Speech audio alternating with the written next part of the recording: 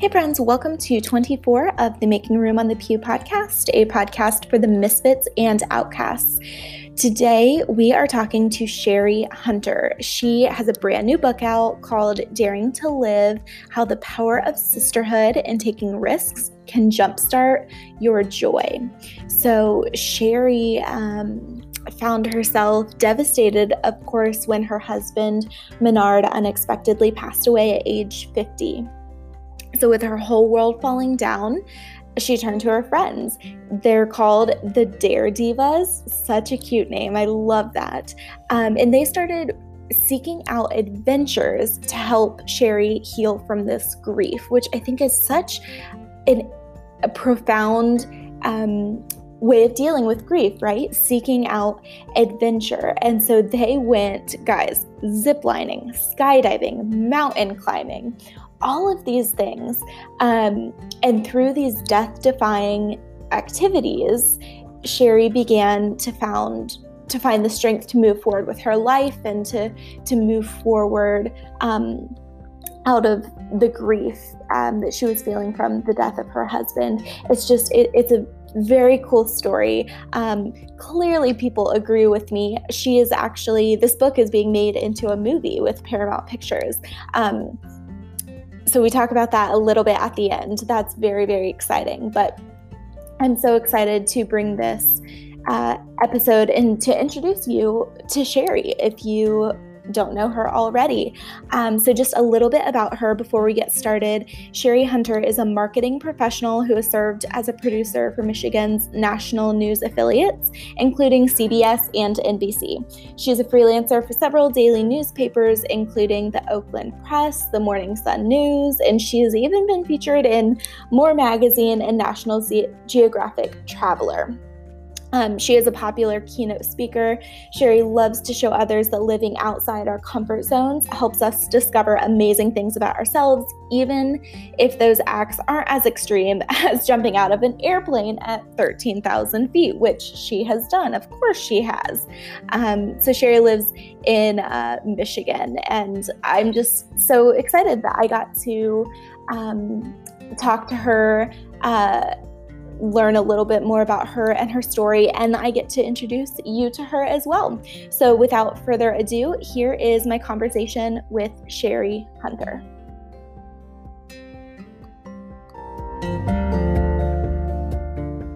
Hi, Sheri.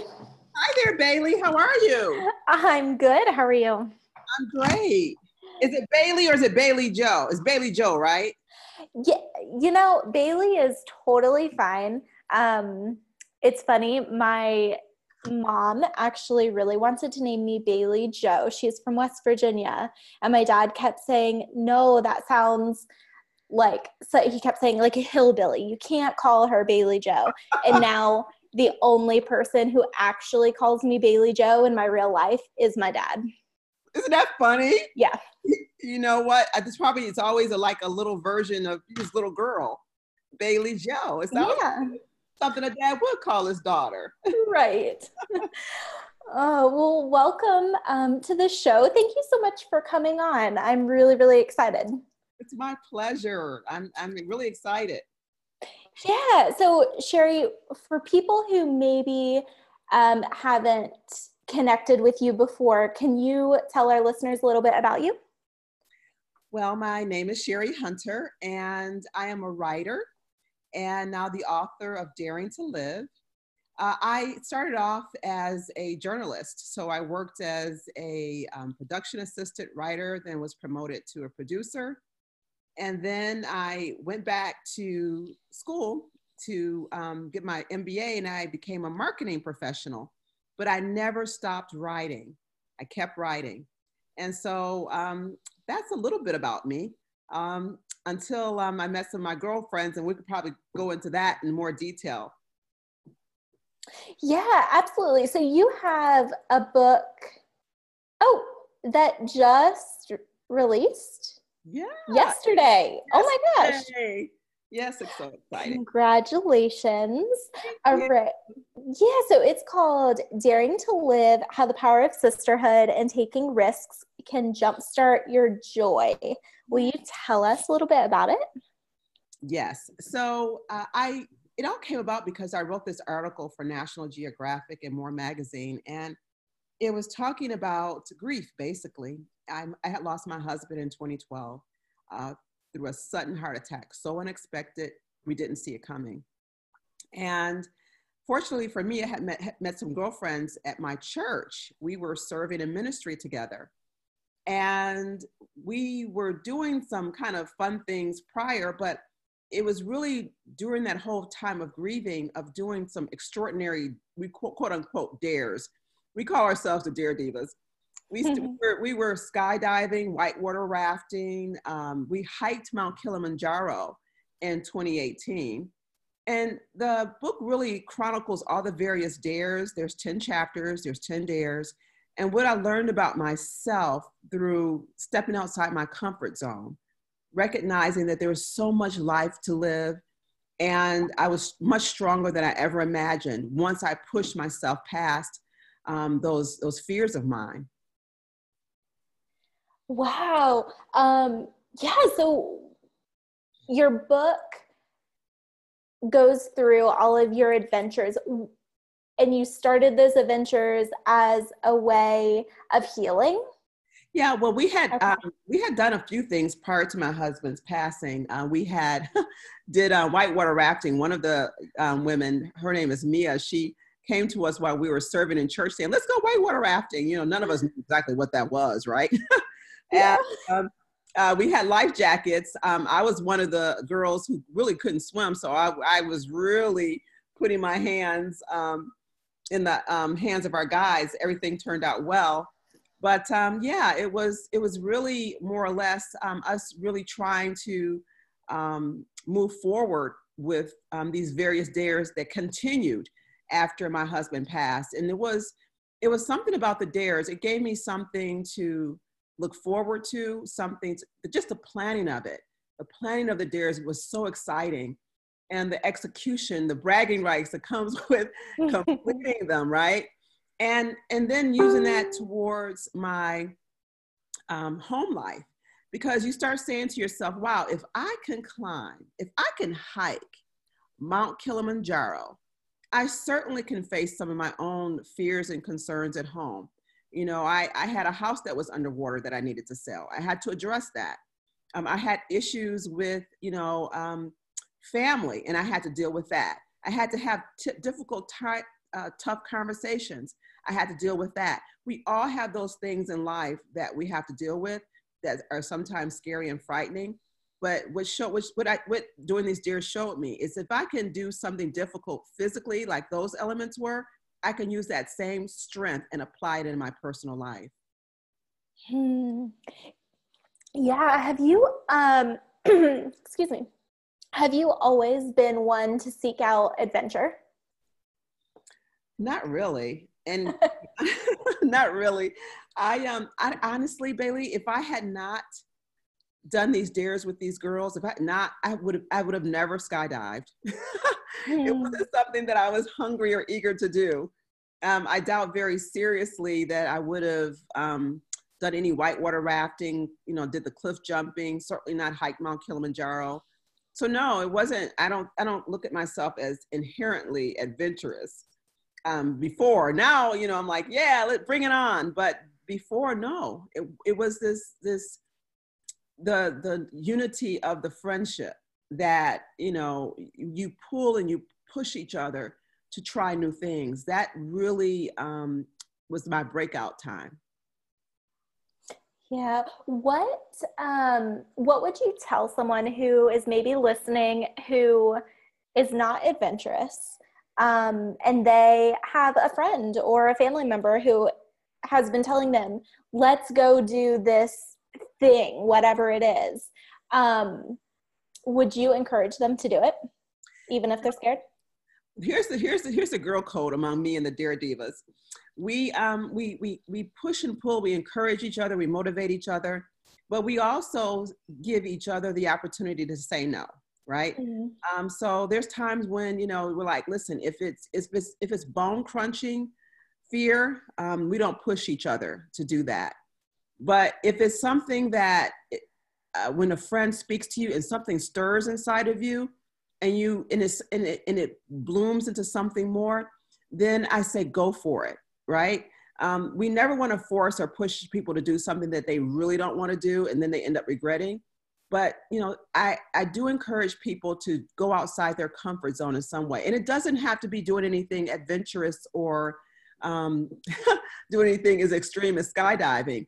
It could be something small, like, if a family member or someone is encouraging you to go back to school, that could be your moment of discomfort. And you're trying to figure out, okay, how am I going to do that? I can't afford it. I don't have the time, yada, yada, yada. There's all these different things that would stop you from wanting to do that. But, imagine the possibilities, right? Because if you move towards that, somehow you'll find the money, right? And there's scholarships, there's so many other opportunities. You find the time, I know personally, I sit a lot of times onto the sofa watching TV. I could be using that time to do other things.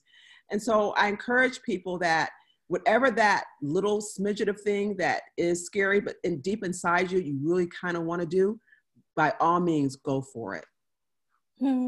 Yeah, well, and that's the thing. I appreciate that you pointed out that courage and adventure can look like so many different things. For you, it might be skydiving. For me, it was going to Mexico and building a school in the desert. For my mom, it was going back to nursing school when she had 3 kids and a husband at home. Wow. Yeah. And I think that's what is so important for me, that people understand that we all are so different, right? We're built different. We have our own sets of individual fears and concerns and things that we want to achieve even. And so we have to, allow ourselves. There's some people who will never, ever skydive or never, ever hike a mountain. I mean, they're not built like that. There's not their interest. They have other wonderful things they rather do. And so, but also those wonderful things might be a little frightening. So we got to allow each other the opportunity to explore our hearts, explore the deepest parts of ourselves, and then move towards those things, whatever it may be, that would cause us to bloom. Do you have a favorite dare or adventure that you guys have done? Yeah, for me, I mean, there were so many wonderful ones, but there was a couple actually. I really enjoyed doing the motorcycle dare because I don't know, I just thought it was such a cool thing to be able to learn how to ride a motorcycle. And so it was definitely one of my favorites. Ironically enough, also Mount Kilimanjaro was, even though, to be honest with you, it was the most rigorous, it was the one time I was thinking where it was technically a vacation because I took time off, but it was also one of those things that I'm like, I couldn't wait until it was over because it was so strenuous.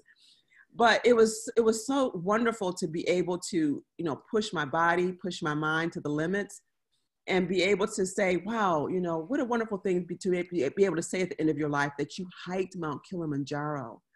It's just something that will always stay with me. Yeah. So most people know what that hike entails. What about the motorcycle dare? What was that? So we, it was to learn how to ride a motorcycle. So we took a class at a community college. It was a 3-day, 2.5 days. So it was a evening Friday class, and then a instructional class on Saturday and Sunday where we actually had to mount the bikes, learn how to start the bike, how to swerve, how to turn, and all these different things. And it was just one of those things that I just never saw myself doing. I had 2, I guess my kids were in middle school at the time. And I was just one of those moms who were like, let me just get the kids off to school. Let me help them participate in their classes. I was not the mother who was a biker chick. I was not a biker mom, right? But it was so wonderful to be able to, mount that bike and manhandle it, right? And as it turned out, I didn't pass the first time or the second time. It took me taking that class 3 times before I actually have my motorcycle license. It's on my license that I'm certified to drive one. I haven't driven a motorcycle since. And so you won't see myself mounting one, but it was such an amazing dare to actually go about going after it. And I really did enjoy it. I was sweaty and musty and dirty after after each class, but it was so fulfilling at the same time. Wow. Yeah. So what was the greatest thing you learned from that class? And especially, I mean, having to take the class 3 times. Yeah. The things that you want don't always come easy, that it takes time, it takes patience, it takes resilience. It wasn't something that I needed to do, right? It wasn't a need thing. And that's why I know that when I put so much time in something that's not even needed, I should also think about putting as much time, as much energy in those things that really matter, right? The motorcycle dare was like, one of those things where I could have lived without doing it. So it was so important to me that I apply that in my life. Okay, well, there's certain things you really should do. So you should give yourself time and dedication. For example, writing that book, it was something that was it was a need. It was something that was always on my soul to do, but I had to put time into it. I had to put effort, and it took a while. And we just have to kind of really look at those things in our lives that really matter, and apply those same things that I learned from, riding that bike. Yeah. So you mentioned writing this book is something you've wanted to do for so long. What's the story behind deciding to write this book and use these stories? Well, when Menard passed away in 2012, that was the name of my husband. His name was Menard. I was journaling a bit about all of these emotions. There was a part of me that was angry with God because of all the people to take. Why would he take someone who was serving, who was mentoring, who just seemed to be, so full of life? And I was trying to reconcile all of it, right? I was trying to reconcile, all of these emotions. So I initially wrote the article for More Magazine, which went viral, by the way. And I ended up getting an agent based off that article. And then I wrote an article again for National Geographic, but initially just really to get my feelings out and also talk about my girlfriends, because I think it's so wonderful when you can have 4 women come together in friendship and sisterhood. So often we hear about how difficult and challenging it is for women to, be in harmonious relationships. And I just wanted to celebrate them as they were so wonderful in helping me move forward. And so then once the articles were so well received, that my agent was like, can you see yourself expanding this, into something much on a larger platform where you take the time to really share what you learned in each of those dares, really share, your faith, because in the book, I keep it real. There were some things that I was quite frankly ashamed of about myself. In the book, I talk about, how my doctor put me on Xanax and I loved it. I could have really gone off to a dark place. I drank alcohol because I was trying to cope. And so as a Christian person, especially, that was such a level of shame for me. And I thought, you know what? I may be the only one out there who's gone through that, who has been serving in church, working in church, serving in ministry. I may be the only one who has, gone through those dark places and yet still feel, times when, God wasn't with me, but knowing truly and most certainly through it all that he was, all those mixed emotions, I just wanted to document it somehow, because I have to think that even though I felt like I was the only one, there certainly might be others. And I wanted to just have that level of dialogue about it.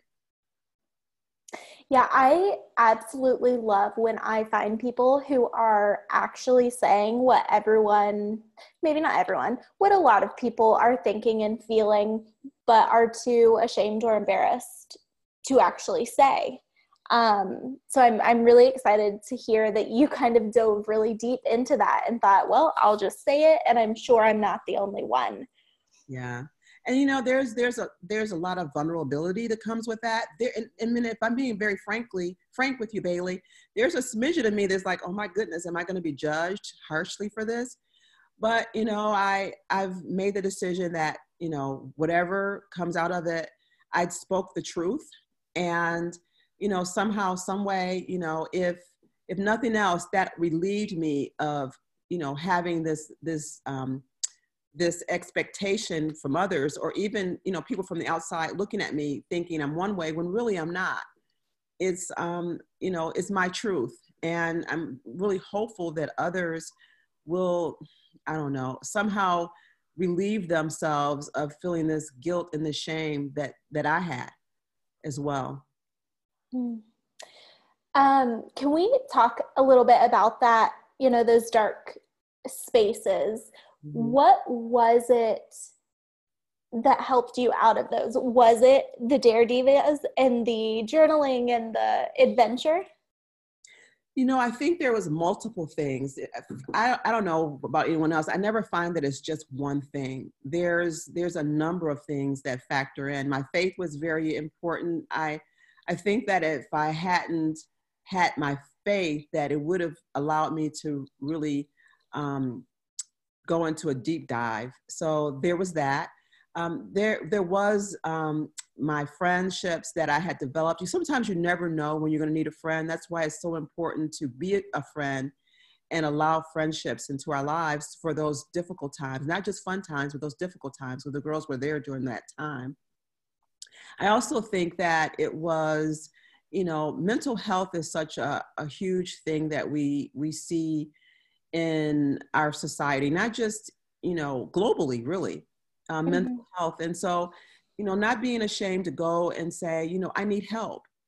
So speaking with others who would, you know, counsel me, you know, tell me about all the stages of grief, and that what I was experiencing was normal, because there are certain stages of grief that we all go through.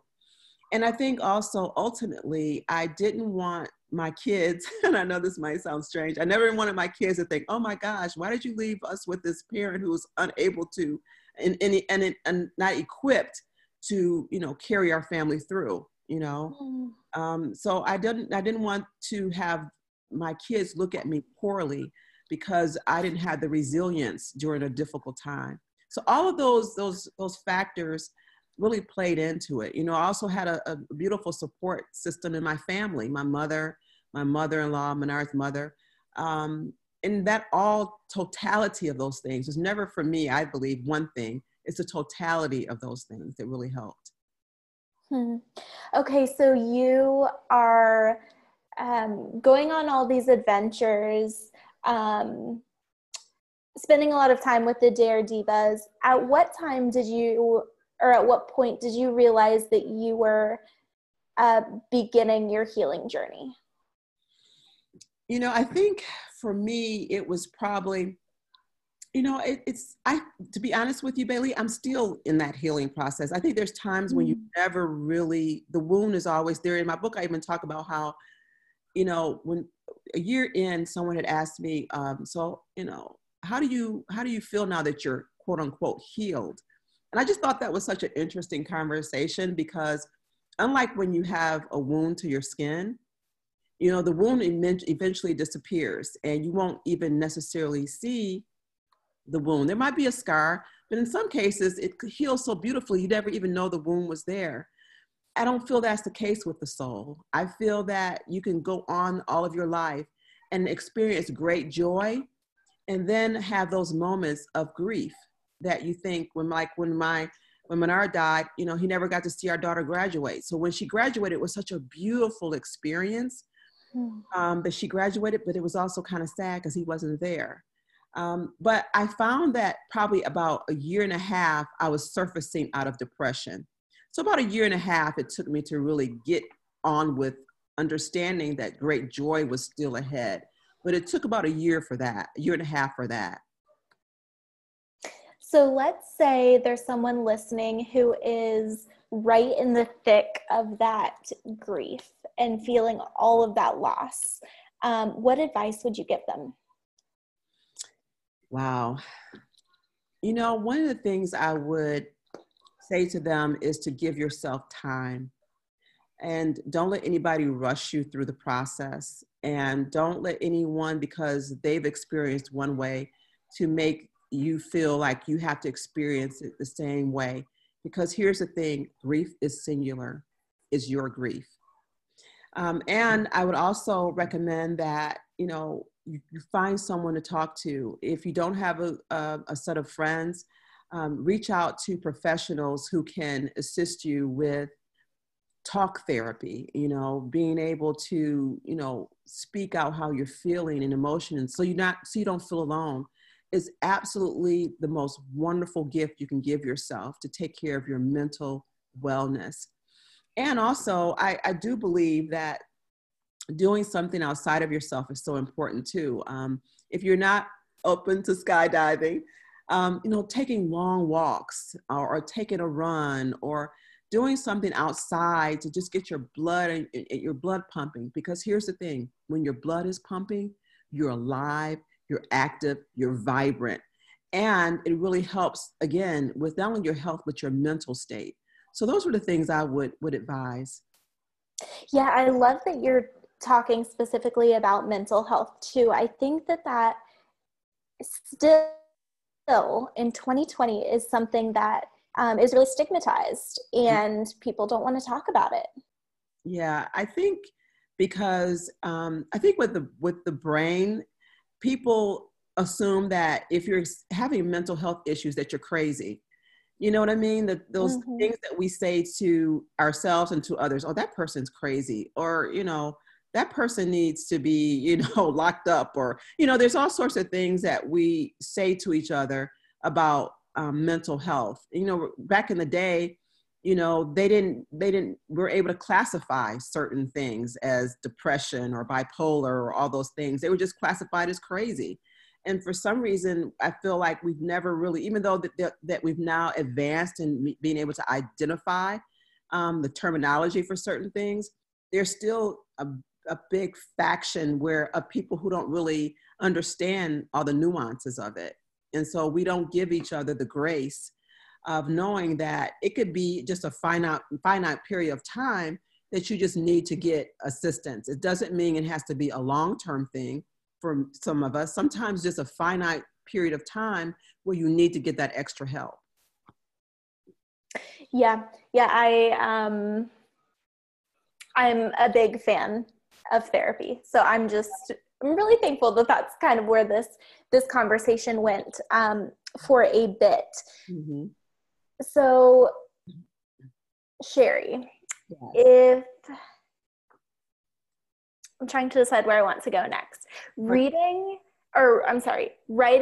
this book, through that process, through living it, through writing it, what was the greatest thing you learned about God?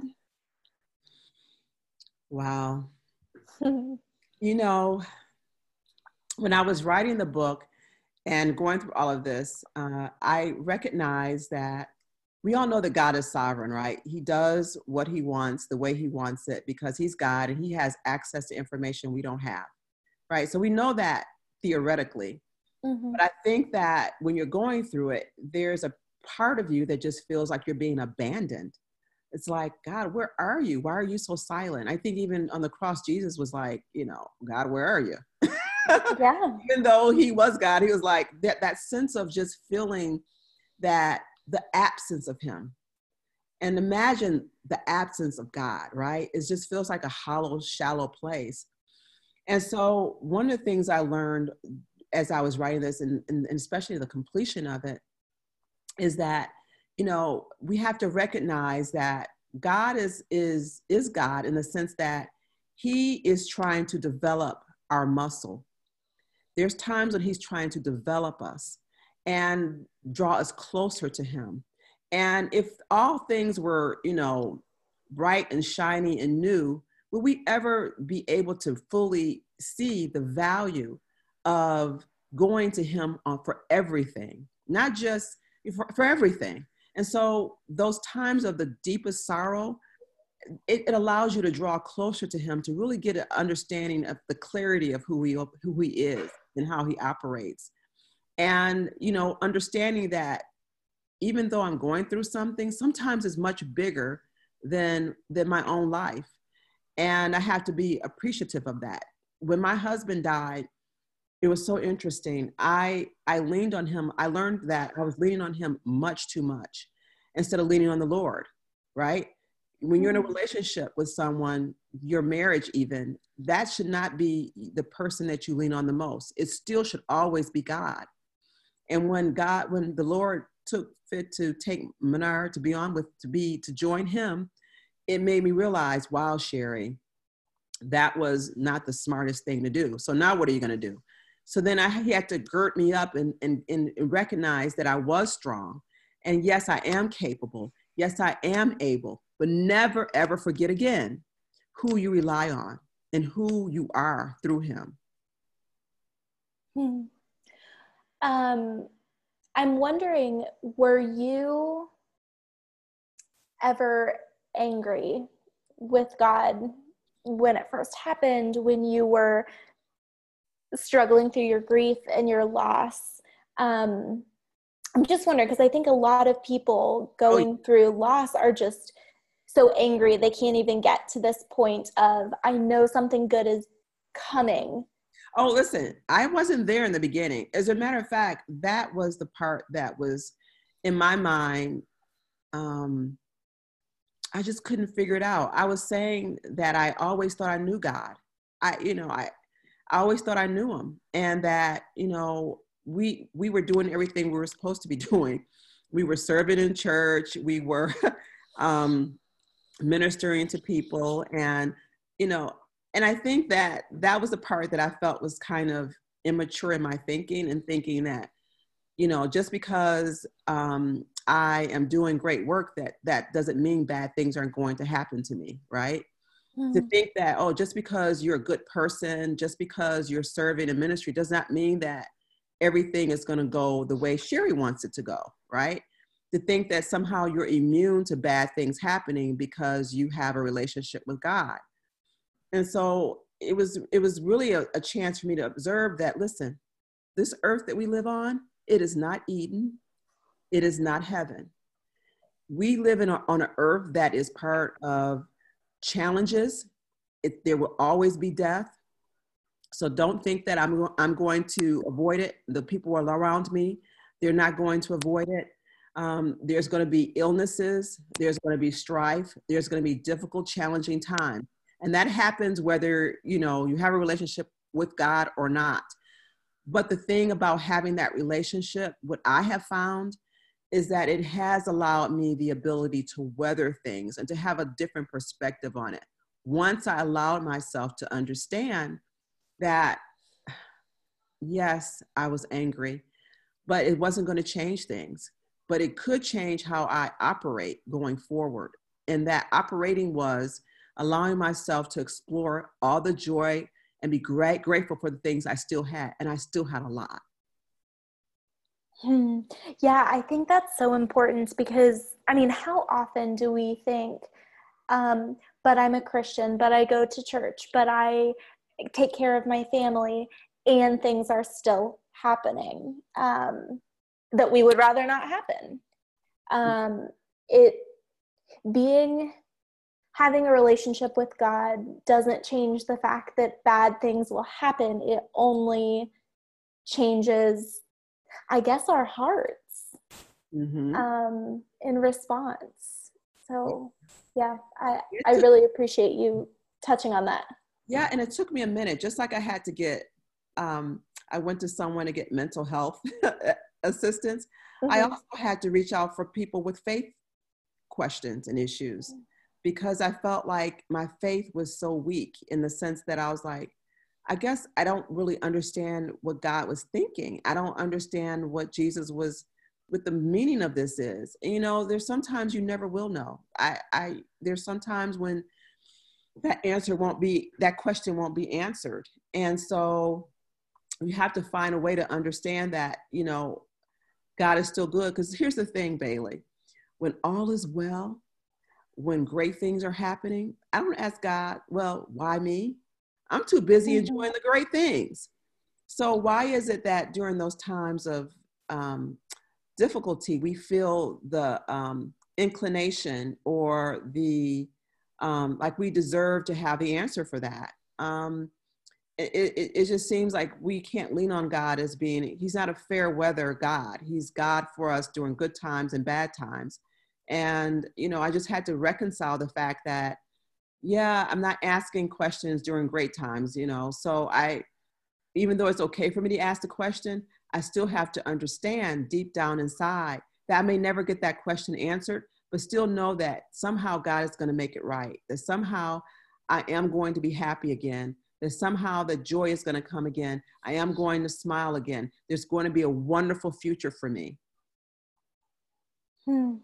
Yeah, thank you for going into that grief with us. I honestly, I think that this work that you're doing with the book and speaking about grief and mental health and God, I really think that it's going to do a lot for people who are still struggling, even if they can't believe it now.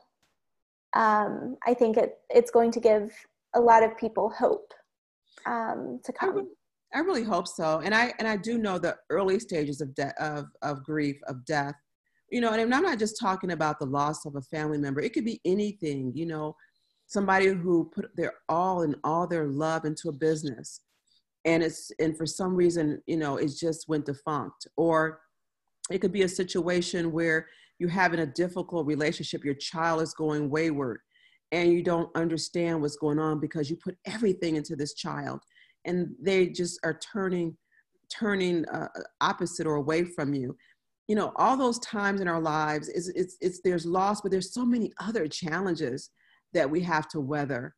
And so I'm just hoping that individuals who, like myself, because listen, I'm still breathing, there still will be challenges, that we recognize and acknowledge that those things are still going to happen as long as we're breathing, for me and for everyone else.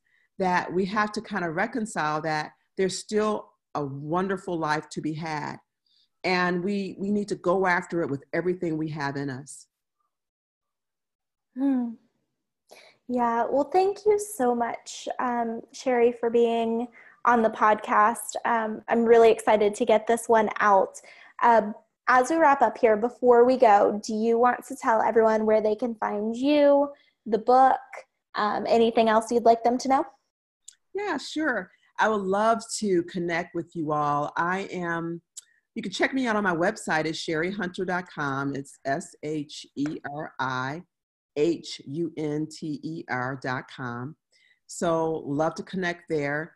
And, you can buy my book through Amazon, but it is at all places where you can buy books: Barnes & Noble, Books A Million, Target, any one of those places. But most importantly, I would love to connect with you all, to have this conversation, to go even further. On my Facebook page, we have the Daring to Live Challenge. And what that entails is just having conversations about moving forward out of that stuck place that many of us have experienced. Awesome. Also, I just remembered that I really want to give you a, little space to talk about. The Daring to Live book is going to become a movie. Can you believe that? I'm my so goodness. excited. I am excited too. They just made the announcement. Paramount Pictures just made the announcement. Yes. So Paramount Pictures, in connection with Devon Franklin, he was recently the producer for Breakthrough with Chrissy. I think her name is Murty. I can't remember her last name, but she's one of the primary cast members on This Is Us. and it was a worldwide success. So he's the producer of what will become Daring to Live. I think they still are determining what they're going to call it, but Paramount optioned the book. And I'm so thrilled about it. I can't wrap my brain around it. The book just came out yesterday and already there's a film in the making. So I'm excited about that. Me and the other girls, other Dare Divas, we are thrilled. Yeah. Okay. So I know we're almost at our time, but last quick question. Do you have someone in mind that you would like to see in this movie? That's always the question, right? Yeah. There are the girls and I, we joke about all the different possibilities, right? But the thing is, there's so many wonderful actresses out in Hollywood who would do it justice. I'm going to trust Paramount and Devon that they're going to find someone wonderful to play me and all the other girls. I have no favorites. Any one of the wonderful actresses that are out there now, and there might even be somebody who we don't know who they select. I'm just really looking forward to seeing it in film. Yeah. All right. Awesome. Well, Sheri, thank you so much again for being on the podcast. Oh, it's my pleasure. I enjoyed every minute. Wow. Isn't Sheri amazing? I hope you guys learned as much from her as I feel like I did. We recorded this episode back in February before this COVID-19 pandemic hit. But I feel like right now, with being in the midst of everything we're dealing with right now, this is such a timely message for us, right? Using adventure as a way of dealing with grief. I feel like everyone is grieving right now. We're grieving what was, what could have been, what never will be again because of this coronavirus. And I think, like Sheri said, it doesn't have to be skydiving.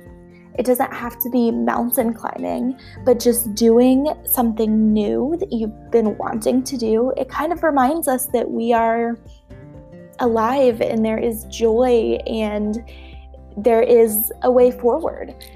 So I'm so thankful for Sheri and for her message and this book. So excited for the movie to come out. I will definitely keep you guys posted on anything I hear from her on that.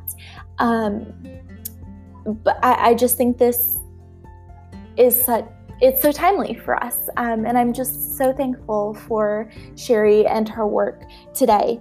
So if you guys want to connect with her, and I hope you do, you can find her on Twitter, Instagram, I think Facebook too, Sheri Hunter.